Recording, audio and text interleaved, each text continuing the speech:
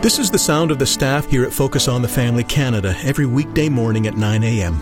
Petitioning God for those with crisis in their marriage, for those who want to become better parents, and those who are lifting up loved ones to the hope that one day they will know the salvation that Christ has to offer. We'd love to hear from you too.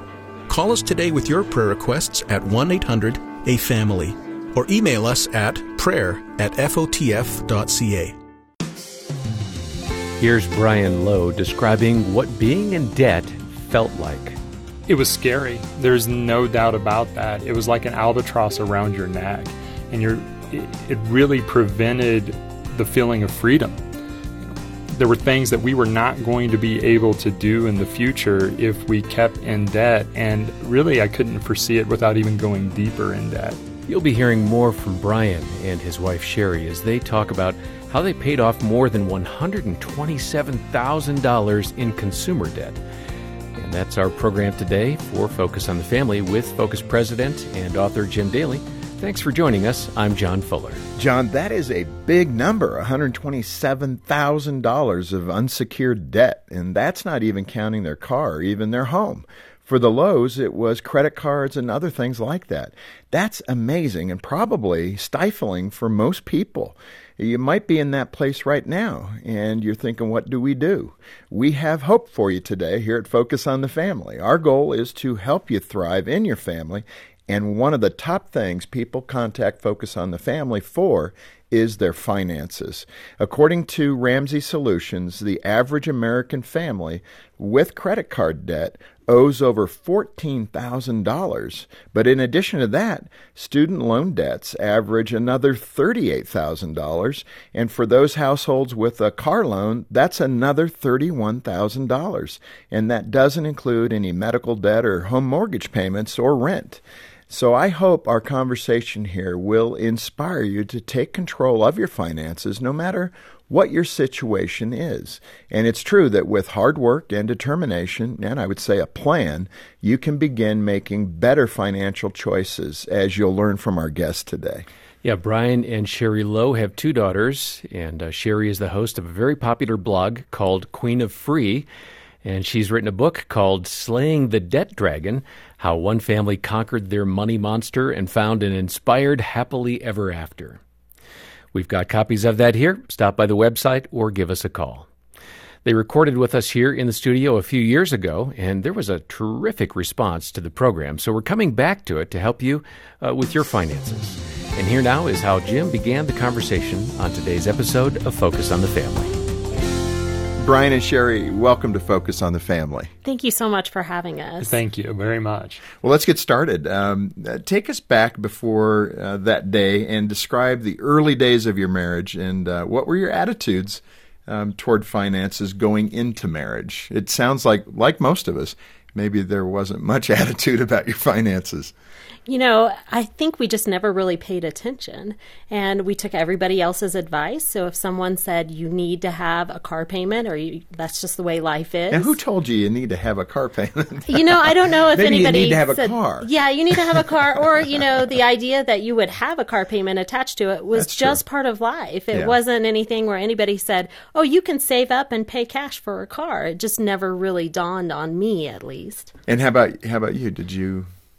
I was right there along with her together in that, is that, you know, I went to school and then I went on to grad school, and there were some of the smartest people that I still know in the room, and loan documents were being passed around this huge U-shaped conference room, and everybody else was signing it, so I went ahead and did too. As a student loan? Student loan. Yeah, I mean, so many kids, young people, are coming out of college with deep student loans. I mean, that's one of the big problems, isn't it? It is. So you woke up one day, and how much debt did you have before you realized maybe this isn't the right way to live? We had over $127,000 in consumer debt, so debt that's not attached to a major asset. And we kind of went over it, and it was this moment where I had been trying to cast the vision with Sherry that we needed to take steps to get out of debt, but debt was such an ambiguous term. And so we put it all on a legal pad, and I remember Sherry and I standing together and going through each total together, and just the overwhelming feeling that this seems insurmountable. Well, help us in the beginning. When you're married, both of you are coming into marriage without, kind of a budget education, I guess I would say it that way. How many years or months did it take before one of you or both of you kind of went, wow, what are we up to? Was it a year later or 4 years into your marriage? We had been married 9 years, believe it or not, and just kind of functioning on that day to day. And I was handling paying the bills, making sure that we had groceries in the refrigerator, and kind of the day-to-day short-term operations. And Brian had sat down and really began to crunch the numbers and realize how much we had in total. So I was making those minimum payments thinking, wow, we are so stretched right now. We can barely make it. And when he first came to me and said, I really think we need to pay off all our debt, I thought, that's impossible. Like, we have no extra money to spare. Well, and we're saying as if it's unique, but you guys are, at that point, you're living pretty much like most people in the U.S. live, and that's from paycheck to paycheck and without a lot of savings. People aren't surprised hearing this, that 9 years into your marriage, you begin to think maybe the debt we've accumulated has been too much. So what did you do? Didn't you try to lay the pillow? Wasn't it a Dave Ramsey book or something? You were trying to get Sherry to read, but it was taking some time. It started back, actually, our journey started in 2008, but 2 years prior to that, on a date night, believe it or not, we had gone to a bookstore. We're both bibliophiles. We're big readers. And even met at a library. Right? Yeah, we even had ran into each other at a library as part of our story. So we both love books, and I sat and read Dave Ramsey's book at the library, and I put it back on the shelf. I've since bought other copies, so we have absolution. But when I read it, I thought, this is something that I want to do. But I learned a very valuable marriage lesson in that moment, is that you can have a great steak dinner, with all of the fixings. But if you present it on a trash can lid, nobody wants to eat that. And that's what I did with the journey, is basically I said, here's what we are going to do. That is not how you present something. Right. And you should present something with love. And I would challenge and admonish listeners out there that any time that you're trying to take a big step or make a big change, it needs to be presented with love. I didn't present it very well. I didn't cast the vision well enough. Did you know that at the time, or how long did it take you to represent it to Sherry in a way that she thought it was kind and good-hearted? Well, I think what happened is that I changed myself, because that's the one thing that we do have some modicum of control over is how we act. And I had stopped using the credit card. I had taken more steps personally to change my own actions and my own relationship with debt. And then I started basically sending destination postcards, dreaming and saying, what would it look like if we were out of debt? How could we be more generous if we were out of debt? Where could we go? What would our kids' future look like? What could our future look like together? And begin dreaming together again as a couple was a very important first step, as opposed to just dictating. Sherry, let me ask you this. You talked about the debt being boring debt. I thought that was really funny. What is boring debt versus exciting debt? Well, I think I was interviewed by a magazine a long time ago, and they wanted this sensational story, that we had gone on some crazy vacation, or I had boots in every color, or we had nothing fun to show for it. There were no photos from a high-flying skydiving experience. There were no clothes in the closet that were name brand. We literally nickeled and dimed our way into that much debt. We obviously had loans that were car related and school related, but we also had no plan for our money. So if one of the kids got sick and we didn't have cash in the bank, well, we were going to pay with plastic. Or, we ran out of grocery budget money. Well, we needed food, so we had to pay somehow. And so it was all very day-to-day sort of debt. Nothing fun. And you talked a little bit about this, but what does that feel like to carry that much load? You talked about thinking about the future so wonderfully there, but how does it feel in the moment when you're not thinking about the future? You're actually thinking about the burden and, oh my goodness, what has happened and where do we go? What emotions did you have? Well, it was scary. There's no doubt about that. It was like an albatross around your neck, and it really prevented the feeling of freedom. there were things that we were not going to be able to do in the future if we kept in debt. And really, I couldn't foresee it without even going deeper in debt. Once the interest rates took over, it could have went in a very bad direction. And being forced to work just to pay off your bills as opposed to achieve those things that you want to do and live kind of a fun life, in all honesty, and free from the control of this dragon. What was the spiritual component in this? I mean, this sounds like an awareness, a good young couple who comes to their senses. What was God speaking to your heart in all of this? God definitely spoke to us prior to him stepping into the story and kind of leading us out of this. I definitely felt alone, and it felt very suffocating in a lot of ways. And I would look around on a Sunday morning and I would see everybody else in the pew, and I would think, everybody else has their act together.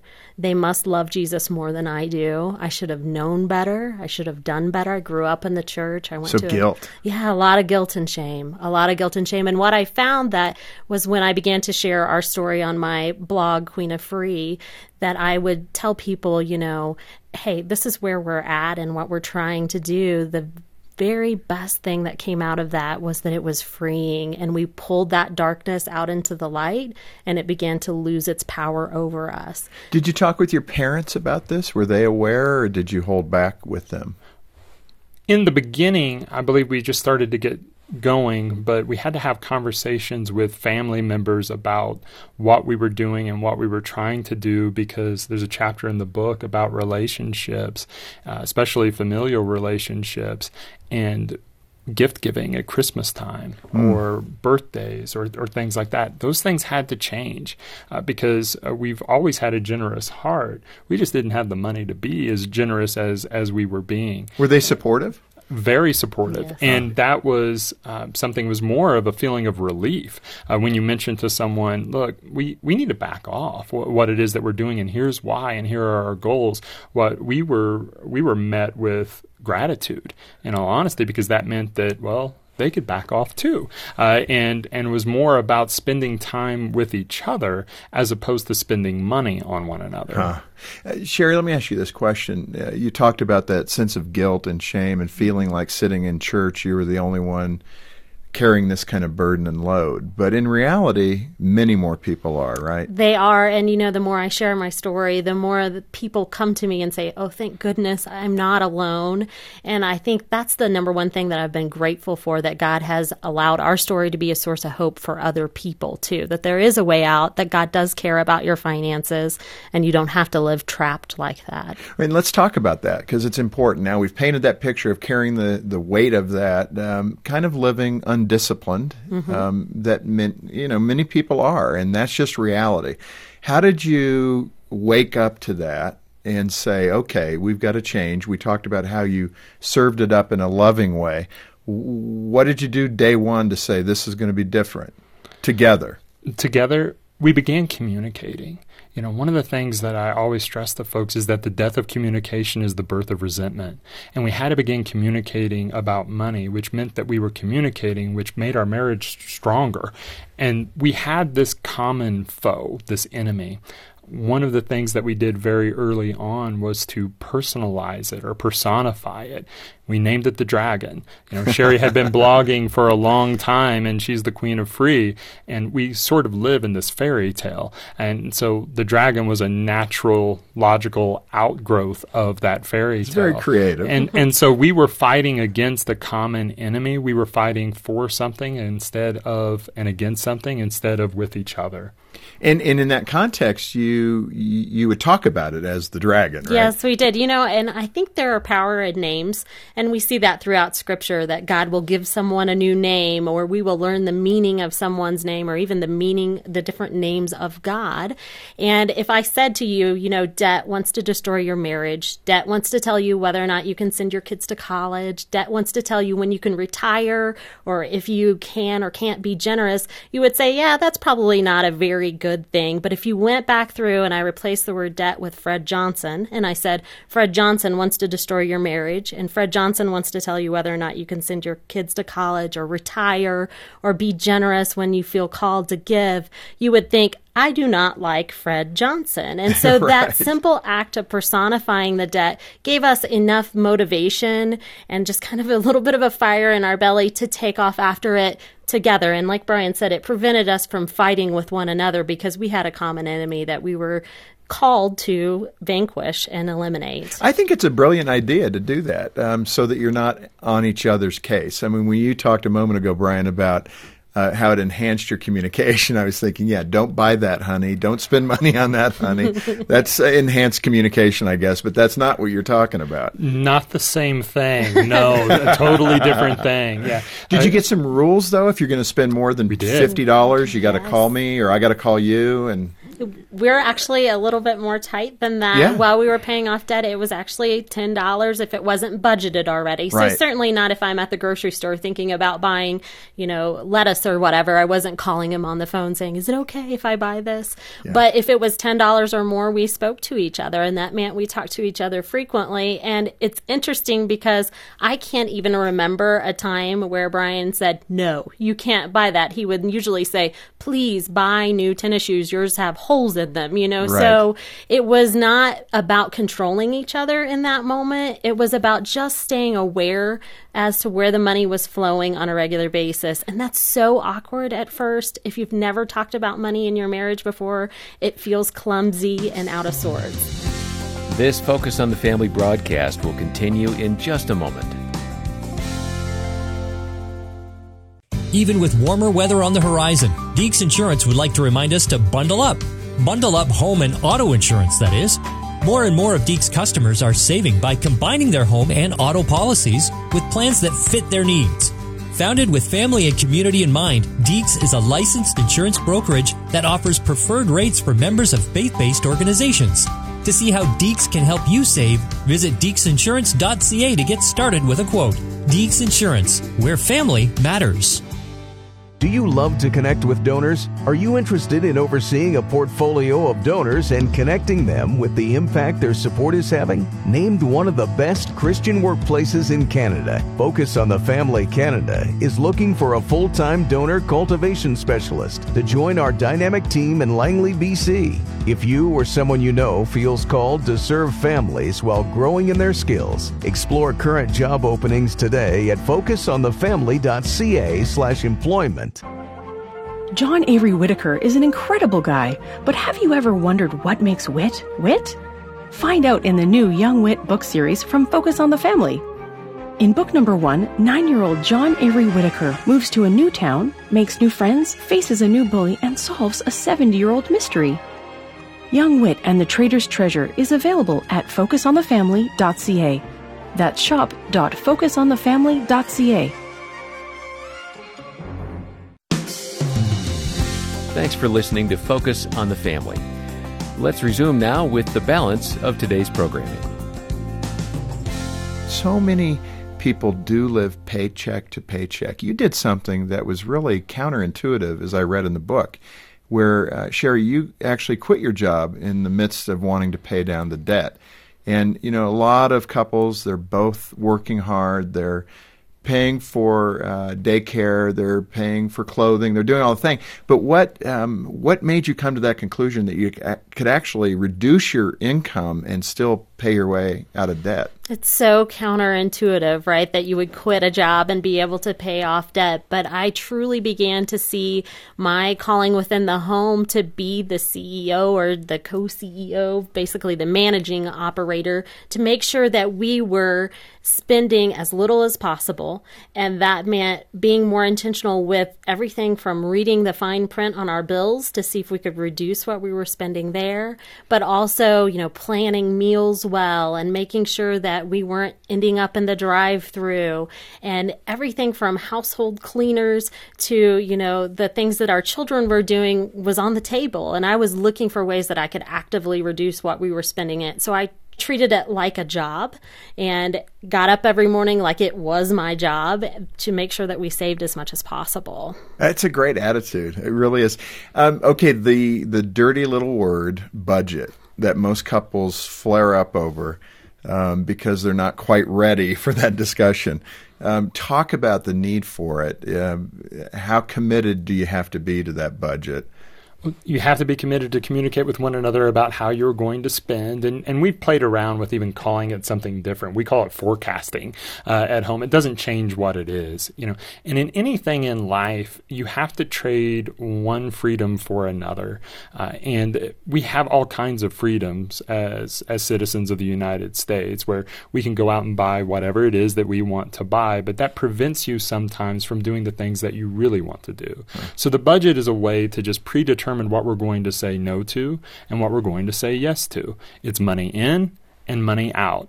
And it is a freeing tool so that we can have kind of a hedge or a fence around us so that we don't get out of control and off track for our goals.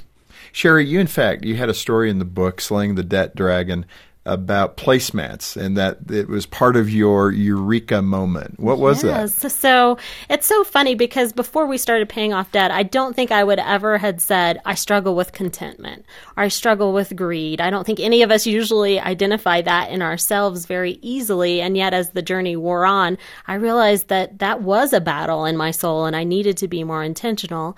I'm a bargainista. I love a clearance deal. Bargainista. Yes. And so I was actually shopping Christmas clearance, which is one of the best things of the year in January, and things were 90% off. And I looked down and I found these placemats that were 19 cents. And I thought, wow, they're red. They match my kitchen. They're easy to clean so that the girls won't mess them up. And then I began to really kind of think about the placemats I already had at home, which a friend had made for me, and they were adorable. And I already had placemats, and I didn't need new placemats. And then it dawned on me that we had paid off $127,482.30, 19 cents at a time, because we had learned to say no to 19 cents. And if we could say no to 19 cents, we could say no to $1.90. We could say no to $190. We could say no to $1,900, because learning to say no is really the most effective way to pay off debt. That's so important to hear, because I think a lot of people would say, oh, that's ridiculous. Buy the placemats. Come on, lady. But it's true. You're learning to say no to things. You're depriving yourself in the right way, and you're not trying to fulfill that, whatever that is in your heart, to meet that need. I would say it's a void that only Jesus could fill, number one. But, number two, I already had really great placemats. And I think just realizing, what, I don't need this. It's just going to be more stuff in the way at home, and it's going to be more stuff in the way of our budget. Let's get practical with groceries and food. This is one for Jean and I. I mean, we have 2 teenage boys, so, I'm always looking at that going, can we reduce that by a few thousand a month? But it just, like, the grocery budget seems to just go crazy sometimes. How do you approach grocery and food? Because that's obviously something we all need. Yes, so it can be a beast, right? And especially if you have dogs, teenage boys, or babies, it's really difficult. But one of the things that we did, especially in our marriage, was that Brian would actually come grocery shopping with me sometimes. Why was that a benefit? This is huge. Why do you think it was a benefit? It's easy to try to set the grocery budget, but if you've never shopped for groceries, you shouldn't be setting the grocery budget. Why is that? What's the disconnect? Well, the disconnect is I don't know how much things cost. And if you don't know how much things cost, you shouldn't dictate how much you were supposed to spend. And so it was clear when we went shopping that I was moderately out of touch with how much we spent on certain items. And so things that we wanted or things that I assumed what they would cost, it's hard to have a sum total if you don't know what those individual costs are. And it's also helpful because we just spent time together. And we spent time together, with a shared vision and shared goals. It seems silly, but if you're at the grocery store, then that's another time set apart where you can spend time together as a couple. Well, that and you're slaying your dragon together. Exactly. But what would be some cost-effective ways, cost-cutting measures in the grocery store? Because it seems that that whole industry moves to convenience with a cost. Right. So you get bagged lettuce. You get, things are done for you, pre-made goodies, pizzas in the box, all that good stuff that I don't have to work too hard. Is it that simple that you got to put a little more effort into your cooking? You might have to put a little more effort into it, but I wanted to pack Slaying the Debt Dragon with practical strategies. So not just that you should be paying off debt, but here's what it looks like when you're in the kitchen. One of the things that I talk about in the book are my own personal grocery store 10 commandments. And I feel like everybody should have these. And these are just boundaries that you put on yourself. They're not hard and fast. So if you have to break one, it's not that big of a deal, but they'll help you keep from overspending. One of those is I try not to shop after 9 p.m. And that's because that's a weak time for me. I know I will put all the breakfast items in the cart and I will just wander around the store aimlessly. Maybe a little ice cream. Yeah, right? Your resolve is down. For other people, it might be early in the morning. That's a more difficult time, but just identifying when is it most difficult.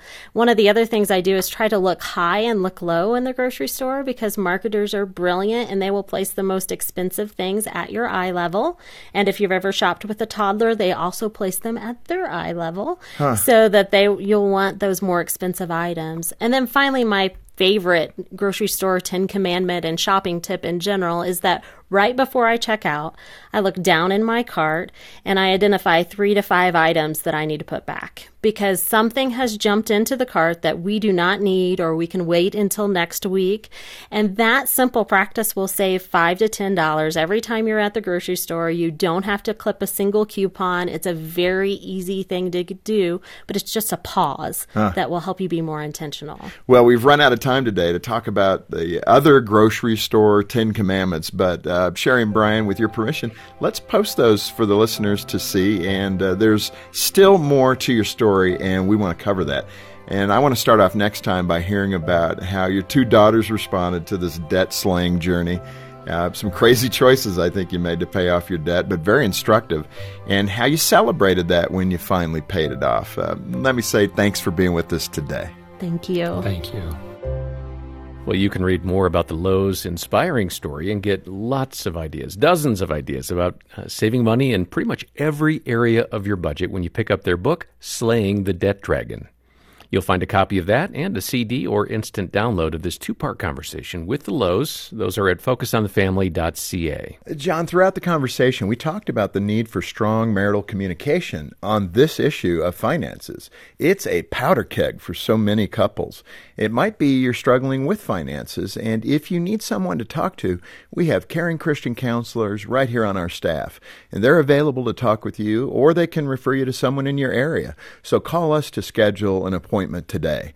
And let me just say that Focus on the Family is helping hundreds of thousands of couples each year to build stronger marriages, offering resources, trusted advice, and we can only do this because of your generous support. Donate as you can when you call 1-800, the letter A and the word family, or when you visit focusonthefamily.ca. Plan to join us again tomorrow. We'll hear more from Brian and Sherry as they talk about the need to have a perspective of gratitude.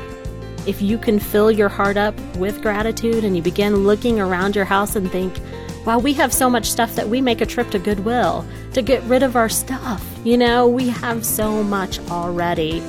On behalf of Jim Daly and the entire team, thanks for joining us today for Focus on the Family.